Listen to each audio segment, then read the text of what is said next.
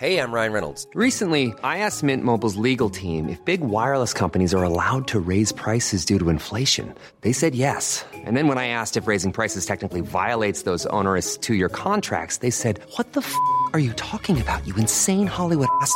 So to recap, we're cutting the price of Mint Unlimited from $30 a month to just $15 a month. Give it a try at mintmobile.com/switch. $45 up front for 3 months plus taxes and fees. Promo rate for new customers for limited time. Unlimited more than 40 gigabytes per month. Slows full terms at mintmobile.com. This is an RNZ podcast. Ngā mihi nui, and welcome to this podcast from Our Changing World on RNZ, in which technology expert Peter Griffin is in search of immortality. Or is he?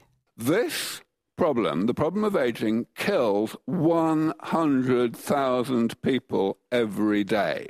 That's roughly 2/3 of all deaths. That's quite bad. That's Aubrey de Grey, the British scientist working to try and reverse the ageing process. De Grey estimates that if you're middle-aged today, you have a 50-50 chance of making it to what he and others in the life extension movement call longevity escape velocity.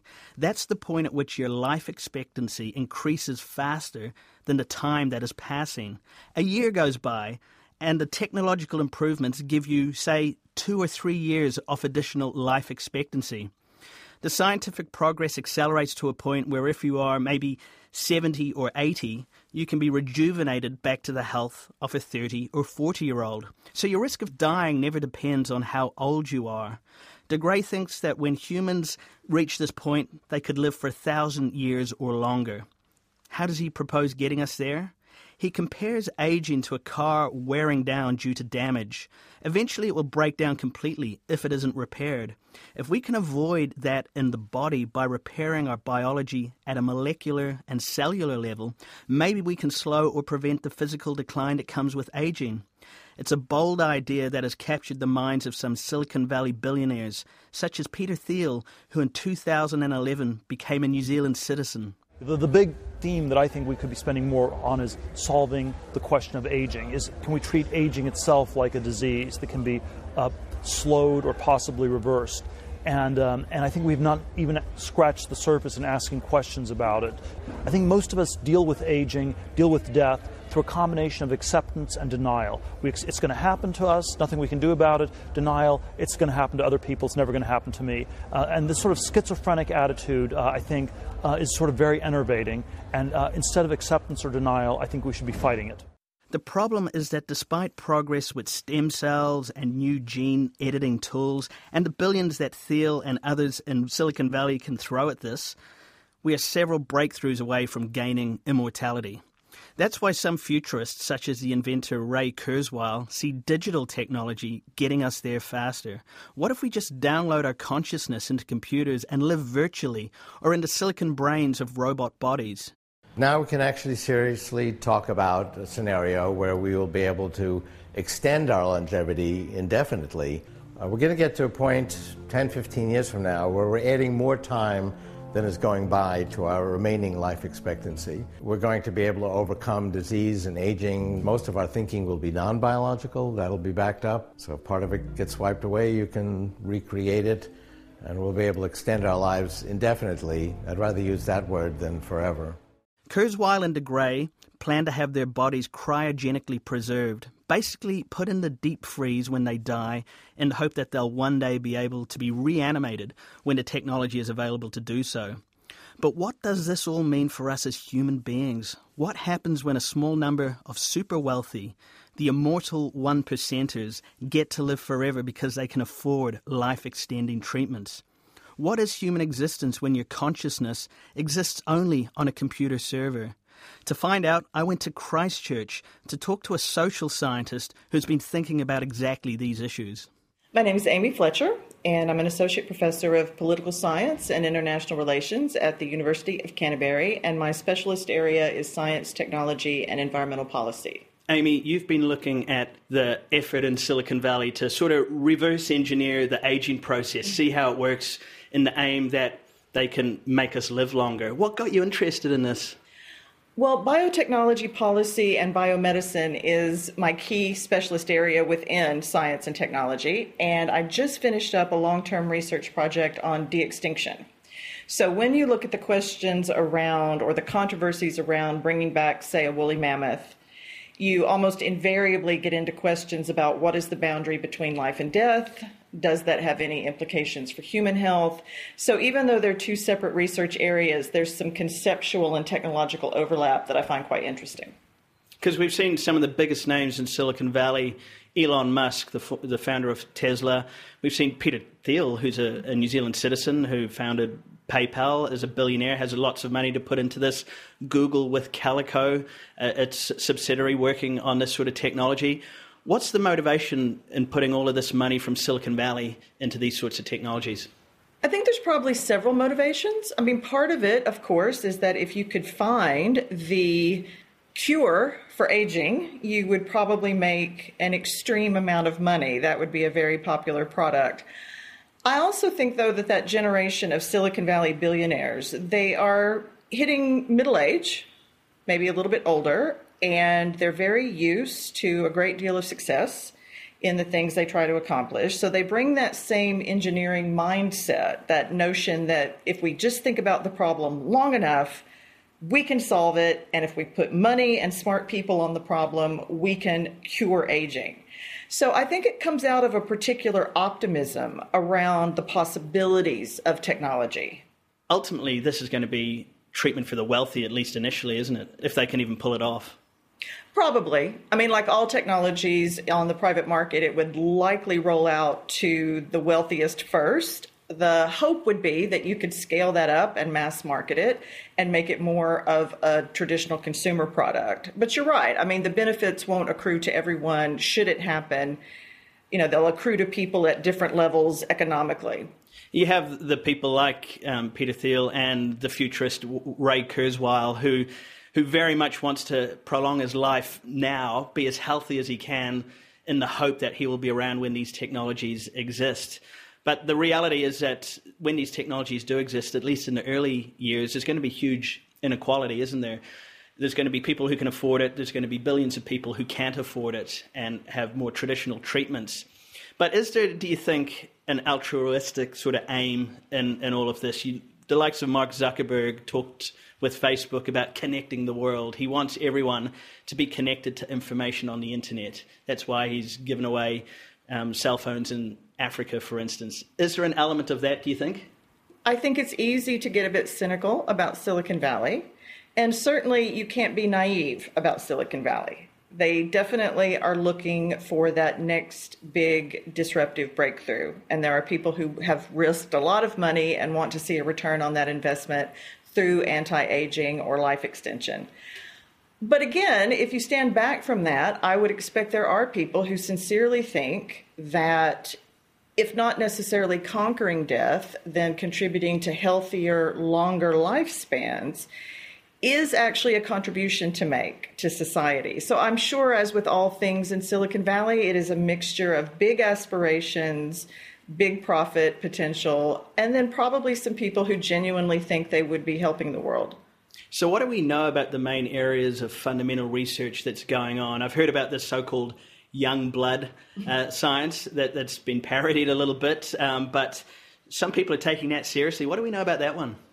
Well, we know in the States that the FDA started paying very close attention to that one. So that's not just this moment. That's always been part of the human condition. You have to be very careful in this space to distinguish between the hype, what is possible, and what might be probable, but is way out on the technological frontier. So in that particular case, the mismarketing of that to vulnerable people, the potential for blood-transmitted diseases, if regulatory protocols were not filed, there were a lot of different reasons that the FDA started paying attention to that one and said it veered a bit more as an industry at this point in time into hype rather than a real medical procedure that could do some good. We're also seeing work at the cellular level, so-called telomeres, the little pointy bits on the end of our cells that reduce in size over time. Is there any promising work happening there? That work has been visible for quite some time via TED Talks and the like. And again, it's quite promising, but I think one of the things that's potentially problematic is that in today's world, a lot of preliminary scientific findings are reported. And I don't mean that to blame anyone, but you've got the scientists who want their work to be visible. You've got the media who are interested in important stories. You've got the investors who want to hype the product.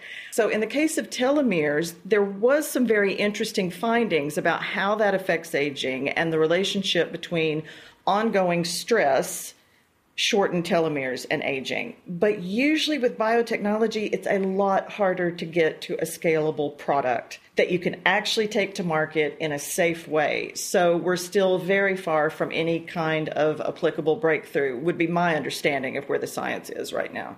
And that's probably applicable also for the gene therapies. We've heard a lot about this. We've got gene editing technology very advanced now. What are you seeing in that space? I know people like George Church and some of the people involved in the Human Genome Project, Craig Venter, people like that are interested in this area. It is fascinating. The ability, sort of our collective ability to manipulate genomes has increased exponentially in a very short amount of time.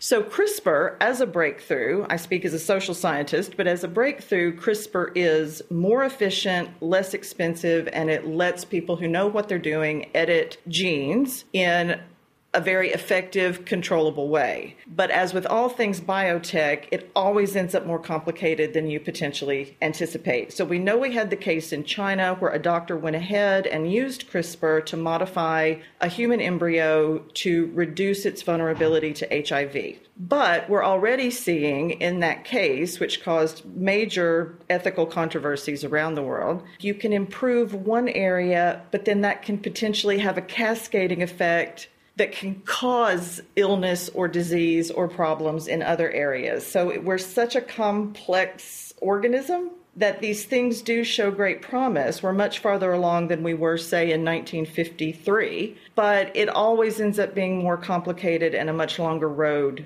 than usually we're told when these stories first break. So the fundamental stuff here is we're probably a short way into quite a long journey to achieve some of these.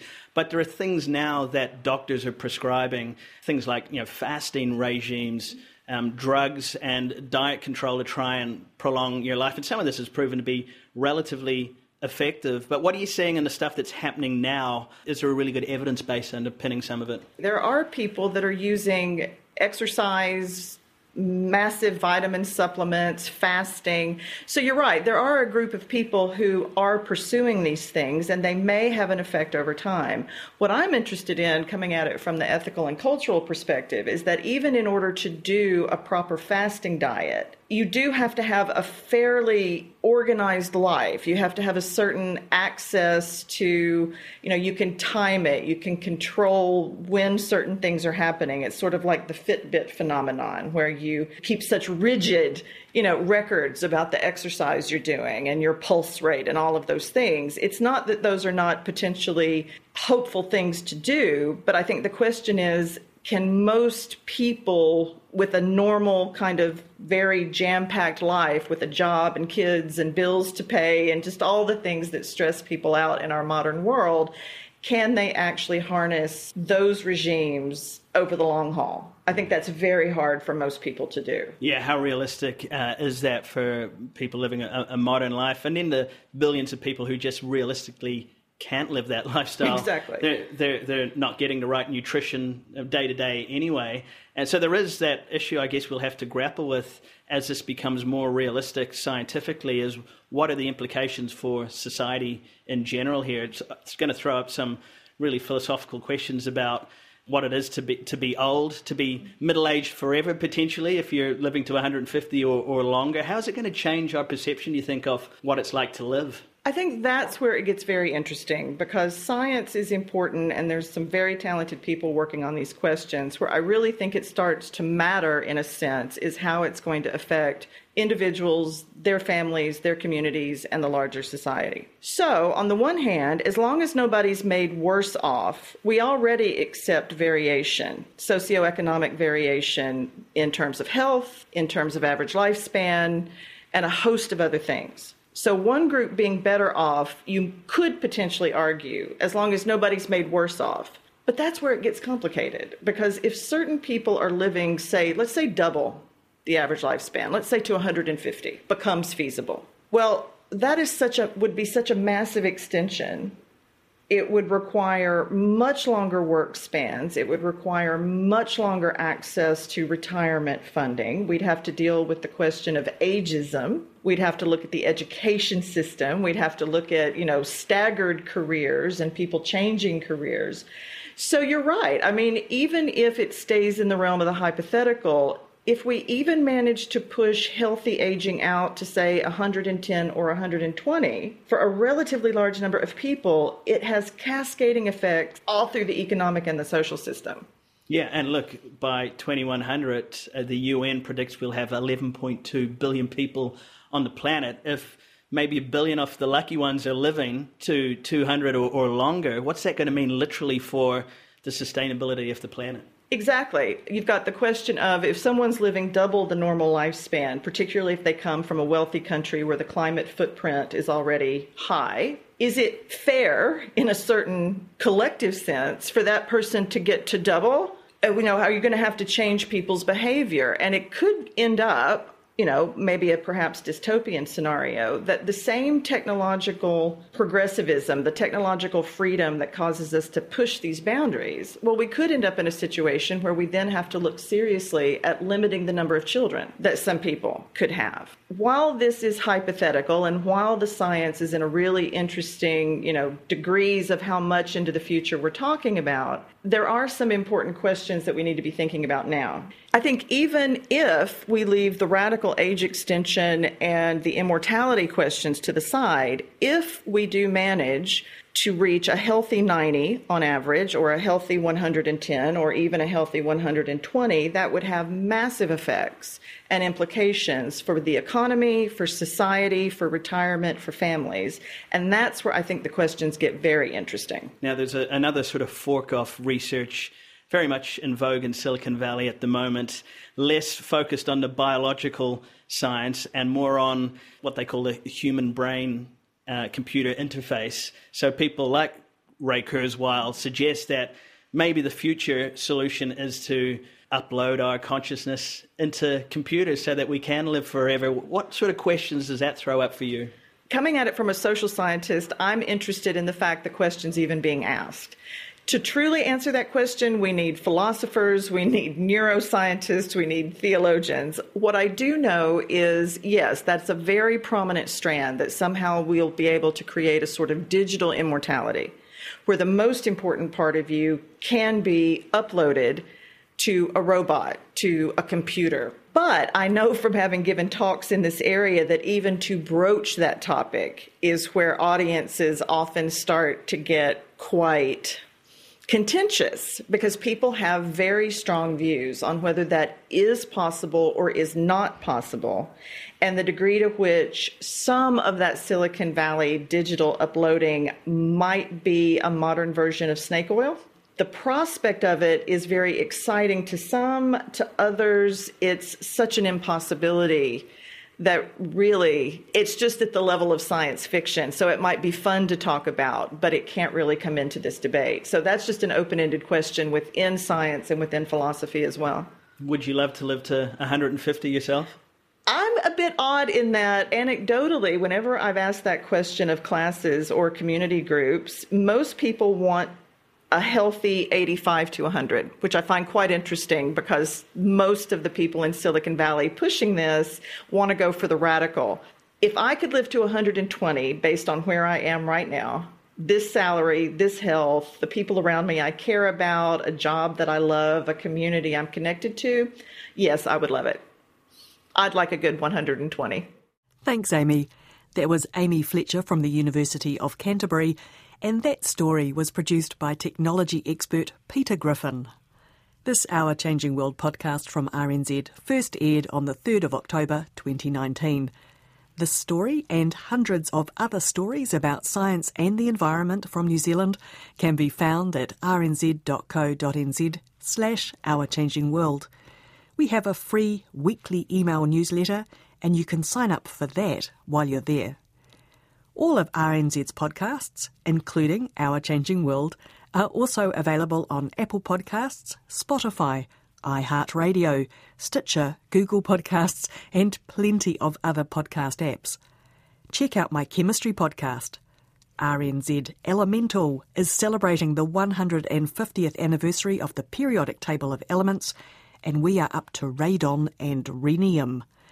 If you'd like to get in touch, we're on Facebook and Twitter as RNZ Science. Many thanks for your company.